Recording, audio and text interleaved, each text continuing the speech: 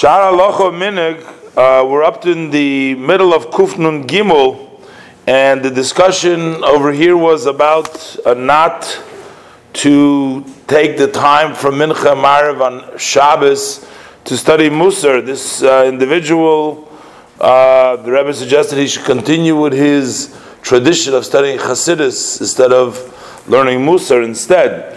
And today we're going to see the continuation that the Rebbe addresses, that there is a Mishnah Berurah, the Rebbe quotes over here, which seems to indicate there when he talks about that studying during between Mincha Maariv and Shabbos afternoon, which generally the Shulchan Aruch, it says that one should not get involved too much in study at that time between Mincha Maariv on Shabbos afternoon.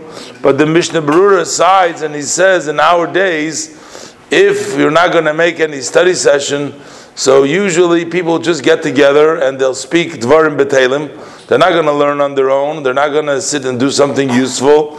So in our case, in order to get people away from just schmoozing Dvarim B'Teilim, then it's okay. He mentions the word over there also Musar, but the Rebbe says, well, here this is a different case. We're talking about to get people to stop talking just vain words in a base medrash, and the Rebbe brings out that one should never really speak Dvarim B'Teilim, and never speak Dvarim B'Teilim in a base medrash, words in vain in a study hall, in a shul.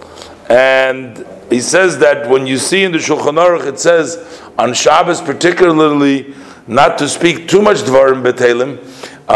There's no allowance here for speaking a little Dvarim B'Teilim, but the reason why it says a lot of Dvarim B'Teilim, we're talking about in circumstances such as where somebody is not able to study or he can't learn, so then that's called Dvarim B'Teilim Beheter. In that case, on Shabbos, we're saying you should not speak a lot of Dvarim B'Teilim, even if he's allowed to. But one who's able to study or pick up a sefer or learn shouldn't waste the time.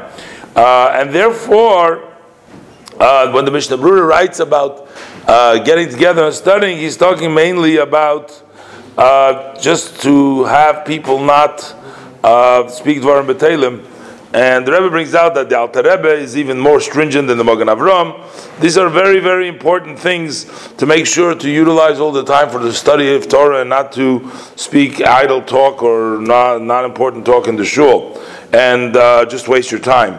Especially, the Rebbe says when we're talking about Mincha Shabbos, there's usually a minyan there, and if you talk Dvarim B'Teilim, you're going to have a whole minyan speaking Dvarim B'Teilim together. Instead of davening with a minyan, that's my ending, you're going to be talking Dvarim B'Teilim with a minyan.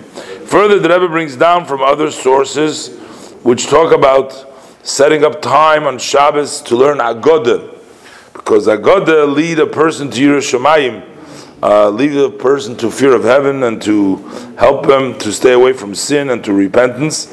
But that's not the same as learning Musar, the Rebbe says. That's not. This is not a point to learn things that cause a person pain by reminding him of his sins, etc.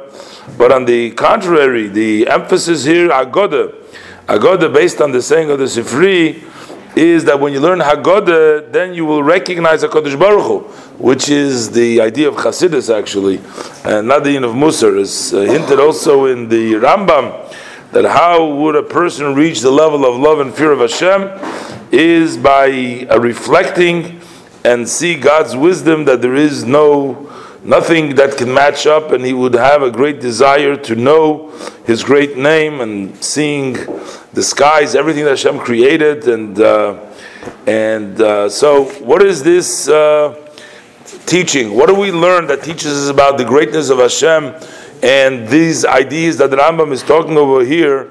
Of course, that's the teaching of Chassidus. So the Rebbe once again says, of course, that the time between Mincha Maariv should be spent on learning Chassidus.